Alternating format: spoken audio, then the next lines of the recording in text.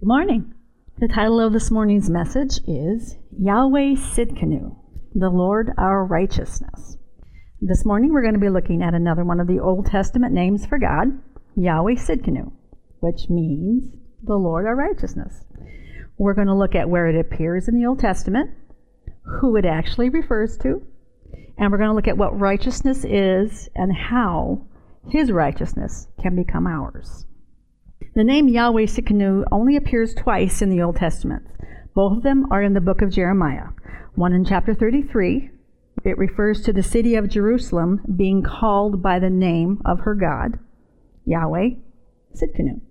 The other one is in chapter 23, where Yahweh himself speaks prophetically of his coming Messiah, whom he calls Yahweh Sidkenu. The setting in this time of Jeremiah the prophet is that he was commissioned to preach about the coming judgment against Israel and Judah. Not a fun thing to preach.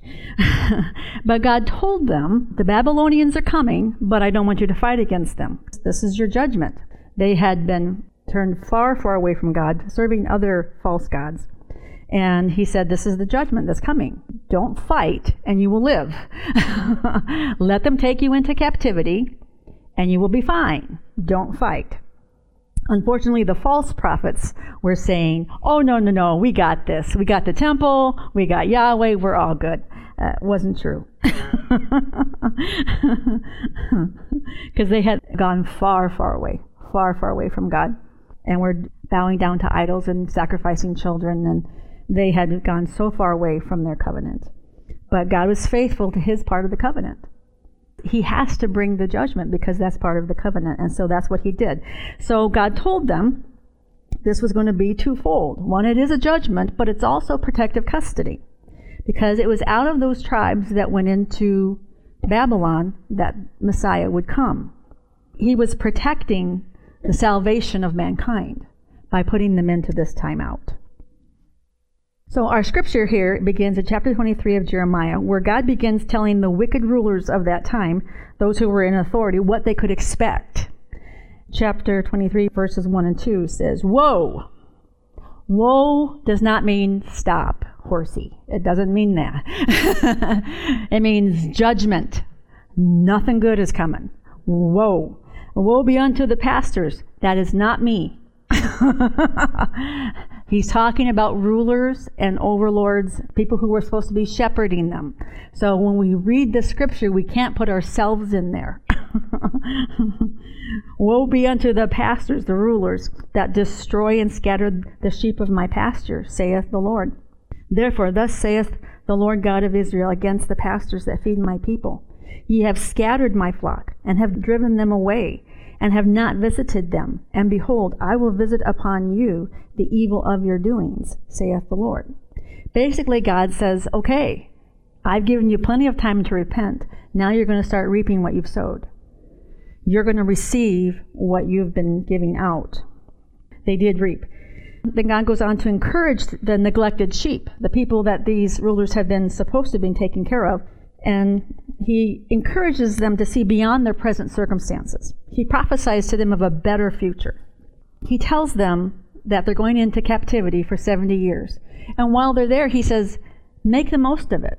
Yes, you're in timeout, but you can have businesses and prosperity and family and gardens. You can have everything you need, even though you're in this timeout. Even though you're going to have a government over you that's not of your choosing. Make the best of where you are. Because in 70 years, your children and your children's children will come back to the land of Jerusalem. So he tells them that. And in verse 3, he says, I will gather the remnant of my flock out of all of the countries whither I have driven them, and will bring them back again to their folds. And they shall be fruitful and increase. And I will set up shepherds over them, which shall feed them. And they shall fear no more, nor be dismayed, neither shall they be lacking, saith the Lord. This is what he did. He prophesied this to them before it happened. And looking back, we can say God did exactly what he said he would do. We always have to see that. That's part of what we're supposed to see when we look back. God did bring them back 70 years later to their own land, and they did rebuild their temple. They did rebuild it with the help of King Cyrus, and he did give them good leadership. He gave them Ezra, Nehemiah, and Zerubbabel. So God fulfills exactly what he says he's going to fulfill. But he wanted to give them even more. He wanted them to think even higher. He wanted to tell them to hope for the Messiah. In chapter 23, verse 5, it says this, "And behold, the days cometh, saith Yahweh, that I will raise up unto David a righteous branch, and a king shall reign and prosper, and they shall execute judgment and justice in the earth. In his days Judah shall be saved, and Israel shall dwell safely. And this is the name where he shall be called, the Lord our righteousness." It goes on, and he tells them this Exodus is going to be so glorious that he's going to actually change the profession of those who come out. And it goes on, "Therefore, behold, the days come, saith the Lord, Yahweh, that they shall no more say, Yahweh liveth, which brought the children of Israel up out of Egypt. But Yahweh liveth, which brought up and led the seed of the house of Israel out of the north country, and from all of the countries whither I had driven them, and they shall dwell in their homeland." In other words, he says, this is so miraculous. He's telling them this all in advance. We have the advantage of going, yeah, we know.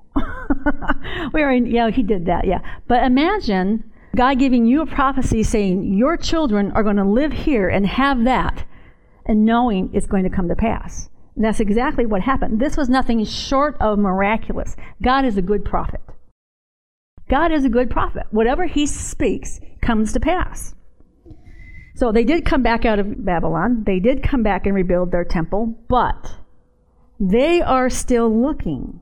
To this day, they are still waiting for Yahweh Sidkenu, the Lord our righteousness, because they know this refers to the Messiah. Both Jewish and Christian scholars agree that this scripture is a prophecy regarding the Messiah. Both of them. Now the Christian scholars say, aha, Jesus! The Jewish scholars are going, one of these days. They don't see him for who he is. Now we know that this righteous branch and this king prophesied about is the Lord Jesus Christ. And there are several places in scriptures where this verifies that. Zechariah chapter 6, verse 12 says this, "And say to him, Thus says Yahweh of hosts, Yahweh Sabaoth, Behold, the man whose name is the branch, for he shall branch out from his place, and he shall build the temple of Yahweh." Again, the Jewish scholars know this refers specifically to the Messiah. Verse 13, "It is he who shall build the temple of Yahweh and shall bear royal honor." He'll be a king. "And he shall sit and rule on his throne, and there shall be a priest on his throne, and the counsel of peace shall be between them both." In other words, he's going to be both priest and king, which almost never happens. Again, they know this is the prophecy regarding Christ. Zechariah 9:9, "Rejoice greatly, O daughter of Zion. Sing aloud, O daughter of Jerusalem. Behold, your king is coming to you. Righteous and having salvation is he. Humble and mounted on a donkey, a colt, a foal of a donkey." That's read every year on Palm Sunday. It is the foretelling of Christ's triumphal entry into Jerusalem.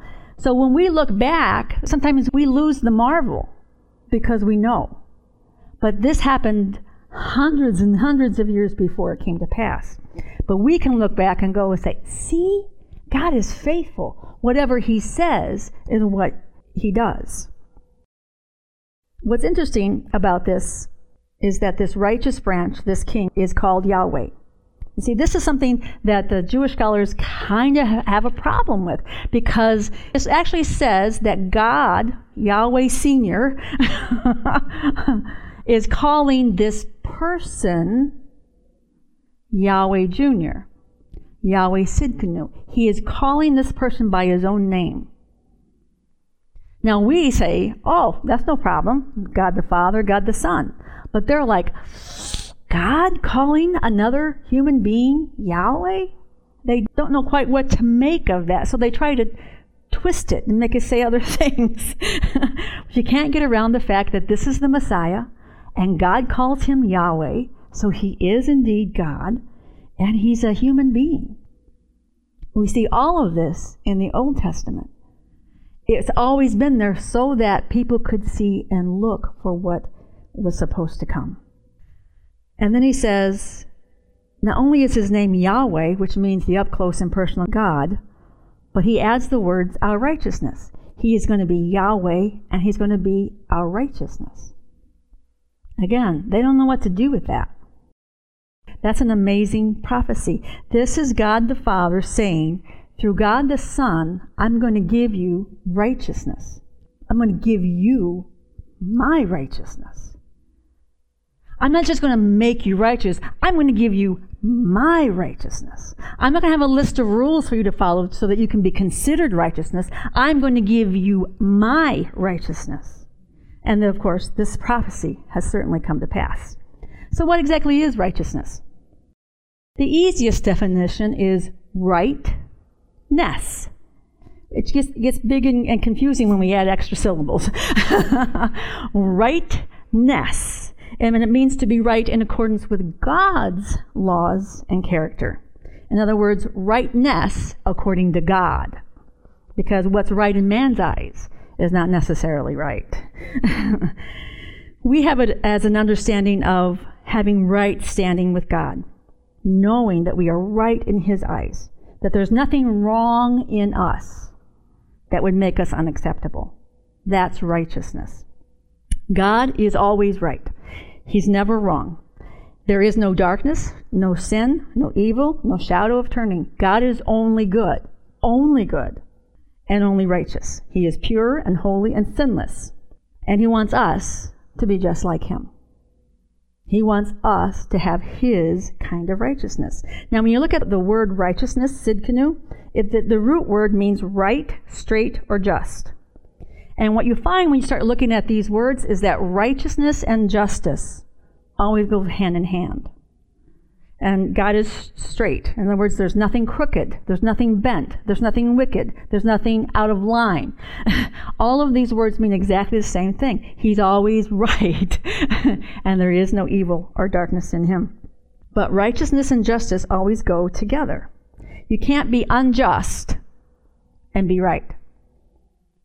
You can't be wrong and be just. Those things don't match up. They always go hand in hand. So we know that Yahweh, the up-close and personal God, is always just and right. In Deuteronomy 32:4, it says this, He is the rock. His works are perfect, and all his ways are just. A faithful God who does no wrong. Upright and just is he. I love this. Not only does it tell us exactly what righteousness is, it's justice. There's no wrong. He's only upright. But more of Jesus. That's the whole point of the Old Testament, is that we're supposed to go there and see God the Father, God the Son, God the Holy Spirit. God is not changed with the new covenant. He just has a new covenant with us, and he deals with us differently. But he's always been the same. I love this because we know Jesus is the rock. And we know that his works are perfect. His works of creation and his works of salvation. He's perfect. And all of his ways are just. So salvation is a just process, a just work, a complete work. There is nothing wrong or unjust about it. And that's what God is. He is all of these wonderful things. He is righteous, he is holy, he is just. But humans, on the other hand, are not. By nature, human beings are selfish and self-centered. And we have no true righteousness of our own. The good things we do not undo the wrong things we do. Which is why we needed God to send the Messiah, Yahweh Sidkenu, to come and give us his very own righteousness. Now, in order for God to give us his very own righteousness, he had to deal with sin. All of mankind was in Adam when Adam chose to sin. The moment Adam disobeyed, he was unplugged from God. I always think of it as Adam having an umbilical cord to God, because God was his source. Everything came from God. There was nothing hindering this relationship between Adam and God. All his righteousness was Adam's. All his love was Adam's. Peace, joy. Does it sound familiar? Everything God is was also what Adam had access to continually. God is the light. He is the truth. All of those things. And Adam was plugged in until He decided to unplug. When Adam chose to disobey, he unplugged himself from the light and the truth and the love and the goodness and the mercy. He unplugged himself, and he plugged himself into Satan. He plugged himself into darkness. The light went out for Adam. And unfortunately, the light went out for all of mankind. It amazes me when you look at the political scene today of such darkness and blindness that one side will absolutely not see what is right and good. Killing babies is never a good thing, never a right thing. But what people on one side will die. You know, they're so angry and so mad that they're not getting their way. And that's what I see. Why can they not see the truth? Why can they not see what's right? How can you say killing an unborn child is right? They cannot see the truth because they are not plugged into the light. They can only see what is self-centered and selfish. They can't see the way we can see. When you come to Christ, you come to the light and the truth. Your understanding is open, and you begin to say, oh, how did I never see this before? It is the difference between living in the light of the truth of who God is and who we are in Him, and being in utter darkness, unable to see. But that's not what God wanted for them, and that's not what He wanted for Adam. When Adam ate of the forbidden fruit, I always think, don't you wish you had an undo button? You see, I love my undo button on my computer. Type, undo. Type, undo. Let's change this. Let's move that. Undo. I love my undo button. If only there had been an undo button for Adam. But the truth is, there's never an undo button for any of us. Adam could not undo what he did. So God had to find a way to fix what he did. Because God is holy and righteous and just, righteousness and justice always go hand in hand, so He can't just ignore what Adam has done. We know in our hearts the sin should be punished. Somebody steals from you, what should happen to them?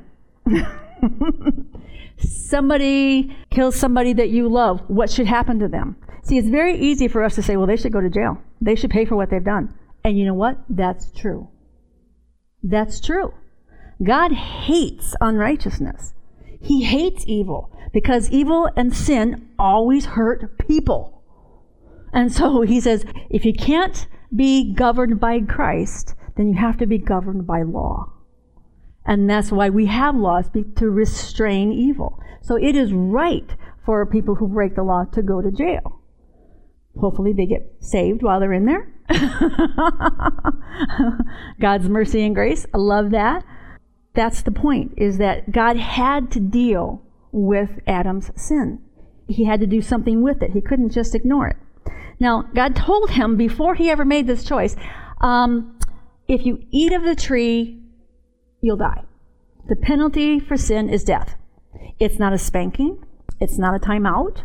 It's not protective custody. Those were not the penalties for their sin. Those were the consequences of their sin. Jesus took the penalty for our sin. He didn't take the consequences of our actions. Now, He has mercy. Praise God for mercy. When we do dumb stuff, His mercy is available to us. But people, when they start to come into the message of grace, they kind of forget that. Oh, Jesus took the penalty for my sin. He's not going to judge me for my sin. I can live however I want. But it doesn't work out real well in life, because you start doing things that are wrong, you're going to start reaping what you're sowing. Jesus didn't take the consequences. He took the penalty. Jesus is our undo button, if you will. In the Old Testament, in order for sin to be dealt with righteously, God had to allow the blood of animals to temporarily cover man's sin, because the penalty for sin is death. No way around it. So God said, we'll make a temporary situation. Instead of requiring your blood, which is still technically required, you can have a substitute. In Hebrews 9:22 it says this, In fact, the law requires that nearly everything be cleansed with blood, and without the shedding of blood, there is no forgiveness. So sacrifices were sort of like using a credit card. It allowed God to set aside the sins until they would actually be paid for.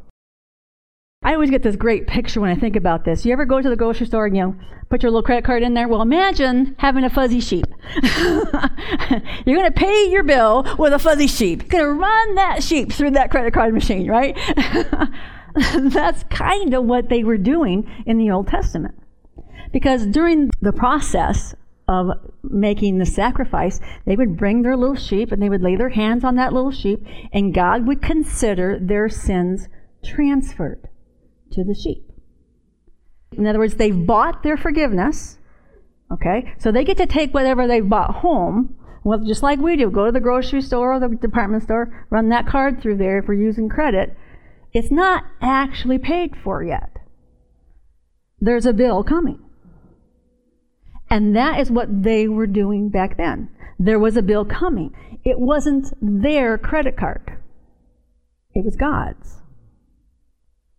You see, the bill wasn't going to be charged to them. The bill was going to be charged to God, because man can't pay for his own sins. That's why he had this substitute. The penalty for sin was death. And God said, I'll accept a substitute on your behalf. All of those little lambs that were ran through the credit card machine were just the foreshadowing of the one true Lamb of God that would be slain for us. Hebrews 10:1 says, For since the law has but a shadow of the good things to come, of the true form of these realities, it can never, by the same sacrifices that are continually offered every year, make perfect those who draw near.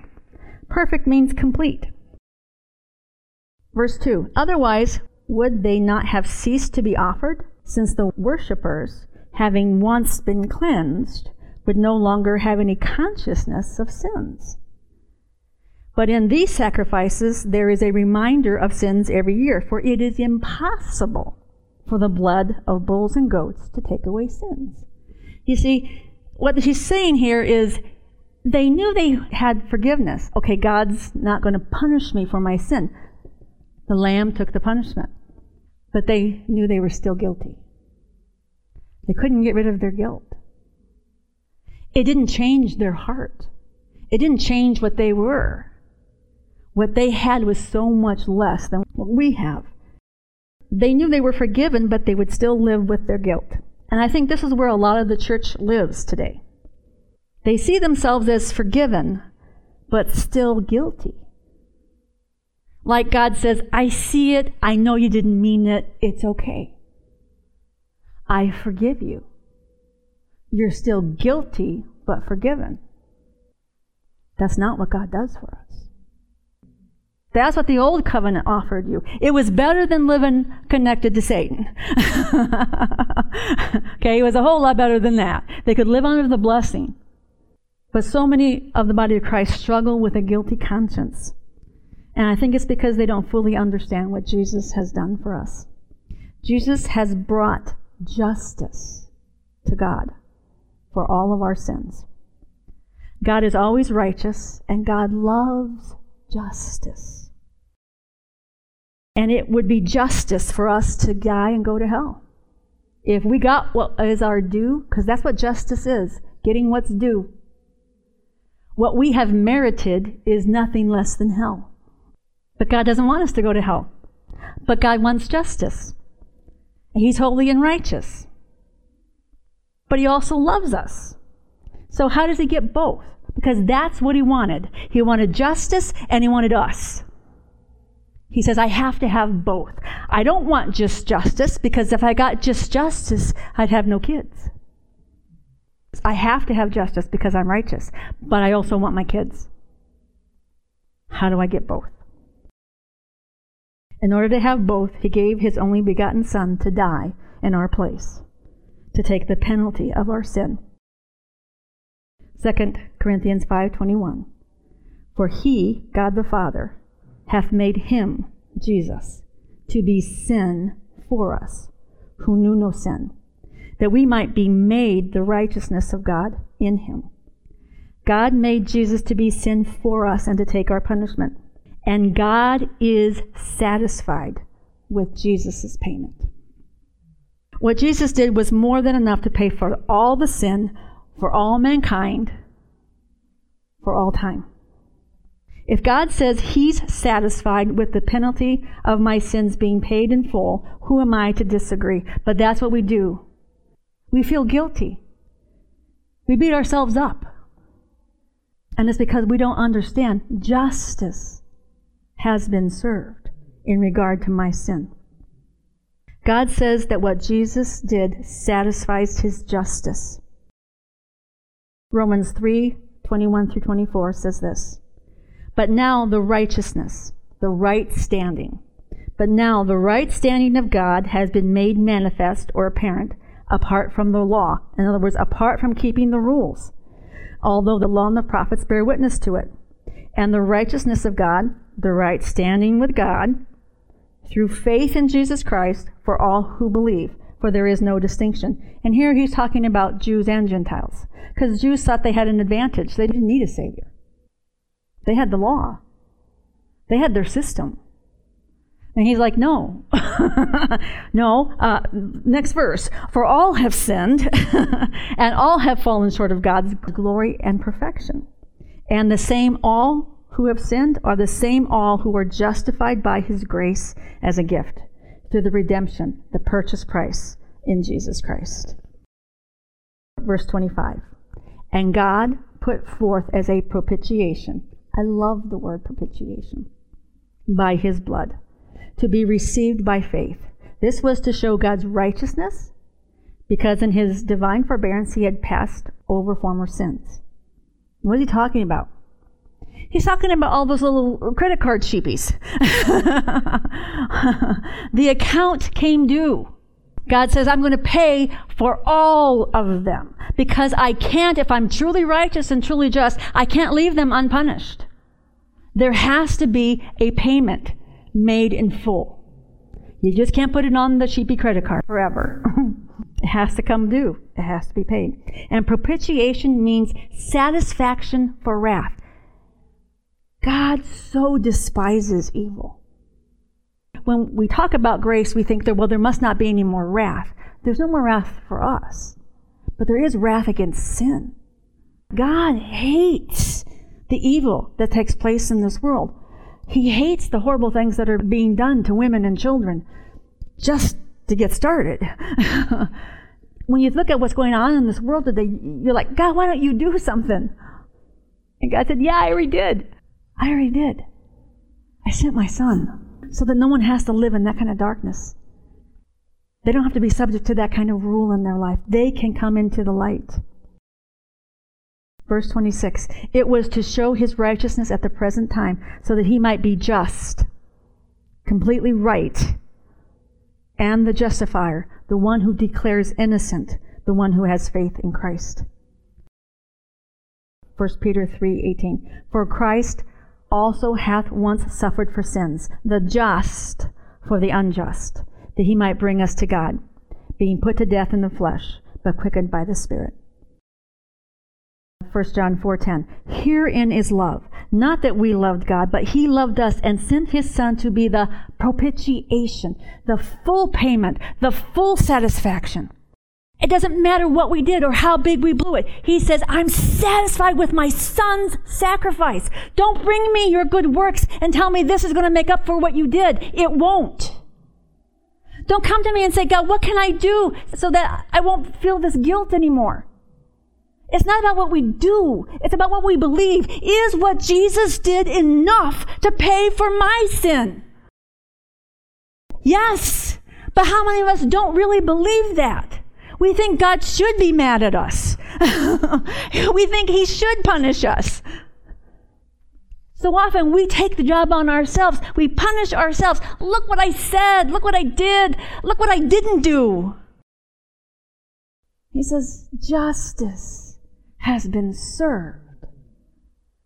The penalty has been paid. It is only through the death, burial, and resurrection of Jesus Christ, the Messiah, Yahweh Sidkenu himself, that God the Father could have both justice and us. And it is only by faith in the finished work of Jesus Christ as our precious Lamb that his righteousness, his right standing, is imputed to us. He took our sins and he gave us right standing with the Father. Therefore, the Father has the right to legally declare us not guilty. Now think about that. That doesn't make sense. He's righteous and just, and yet he says, because of what my Son has done, when we believe that he is our substitute, that he truly took our sin, our place, our punishment, then God says, if you believe that, you're no longer guilty. You're no longer guilty. You're justified. I see you just as if you'd never sinned. Justified. Just as if I'd never sinned. I never made that mistake. I never took that left turn. I never did it. Why? Because Christ has taken the penalty for it. The truth is, when he says we are justified, he says we are in full compliance with the law. Why? Because Jesus' obedience is credited to us. He sees us as perfectly compliant with the law, even when we mess up, because that's our position in Christ. Now, he will correct you. Praise God. He does correct us. He doesn't leave us on our own to go out there and try to figure it out. He gives us the Holy Spirit. He gives us our God positioning system. He gives us his presence constantly. He does correct us because he doesn't want us falling into the poison and the cancer of sin. We are not forgiven sinners. So many believers think that's what they are. A forgiven sinner. You know what a forgiven sinner is? Somebody who's still guilty. They're still bearing their guilt, bearing their shame. Yes, God's forgiven me. Yes, he's not punishing me, but I'm still guilty. Then you don't understand what Jesus did. God doesn't see us as if we're guilty and forgiven. He sees us as innocent. That's what forgiveness does. It takes away our sin and makes us new. We don't keep our sins. He actually takes them away. Years ago, I wondered over and over again. I got stuck in my mind for probably weeks. Jesus, why did you have to die? It just broke my heart to think about it. Why did you have to bear my sin? Why did you have to take my stripes? Why did you have to take the thorns? Why? You love me, and I love you back. I don't want you to have done that for me. I wanted an undo button for Jesus to take away the suffering, to take away the pain, to take away everything he did. Lord, I don't want you to suffer on my behalf. I don't want that to be the truth. And I said, why couldn't we get somebody really evil to bear all the sin? Somebody like Hitler or Mussolini. Oh, what about Satan? He started this whole mess. Let's crucify him. But you see, I didn't understand what Jesus had done for me. I saw myself as a forgiven sinner. Forgiven but guilty. Now, this was an actual conversation I had with him. You see, my heart was in the right place in that I so love my Jesus that I didn't want him to have to pay that penalty price for me. I believed I was forgiven, but I still felt guilty all the time. I would see my lack of perfection and beat myself up continuously, because if I just beat myself up enough, I could get perfect. I could make myself right. I didn't understand what Jesus did. I didn't see myself as righteous. I thought my righteousness came with obedience and left with disobedience. And I had lots of mistakes and failures and sins. And finally, one day, God answered my question, why did Jesus have to pay the penalty? And the Lord said to me, do you remember that credit card lamb? I said, yeah. He said, why did it have to be without blemish? Couldn't just bring any lamb. It had to be a spotless lamb. And then I remembered. It was because a spotless lamb was considered completely innocent. And when the worshiper symbolically placed his hands on the lamb, all of his guilt was transferred onto the lamb, but all of the lamb's innocence was transferred back to the worshiper. He said, Satan doesn't have any innocence to give you. Satan doesn't have any righteousness to give you. Hitler didn't have any righteousness to give you. If they died, it would be justice. But he wouldn't be able to have justice and us. He needed a lamb that was spotless and pure so he could give that righteousness, that right standing, that innocence back to us. So he could plug us in again to God. So that we could be one with God and he could be our source again of everything that we have need of. When we fall short of God's glory and perfection because of sin and condemnation comes knocking at our door, we need to remember these two things. Justice has been served. Big and small sins, failures and omissions. Justice has been served in the body of the Lord Jesus Christ. And two, righteousness has been received. We have the very innocence of the Lamb of God transferred to us. Yahweh Sidkenu, Jesus Christ, is indeed our righteousness. He is our right standing with the Father. Today we have seen that Yahweh Sidkenu, the Lord our righteousness, is the one and only Jesus Christ of Nazareth. He is the long-awaited Messiah prophesied by Jeremiah. And he is also the Son of God, who is himself God. He is the Lamb of God who takes away the sin of the world. He is the propitiation, the satisfaction of God's wrath against sin. He alone could bring his Father both justice and us.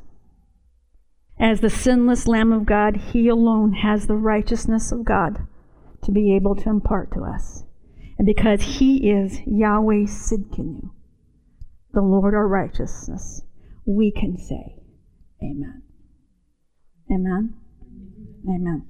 This morning we are going to celebrate this truth that all of our guilt has been transferred to the body of the Lord Jesus Christ on the cross. All of my failure, all of my sin, all of my mistakes, all of my shame. And from Christ, all of his innocence becomes mine. God sees me and you as though we have never sinned. We stand before the King of Kings and Lord of Lords, dressed in righteousness, holiness, purity.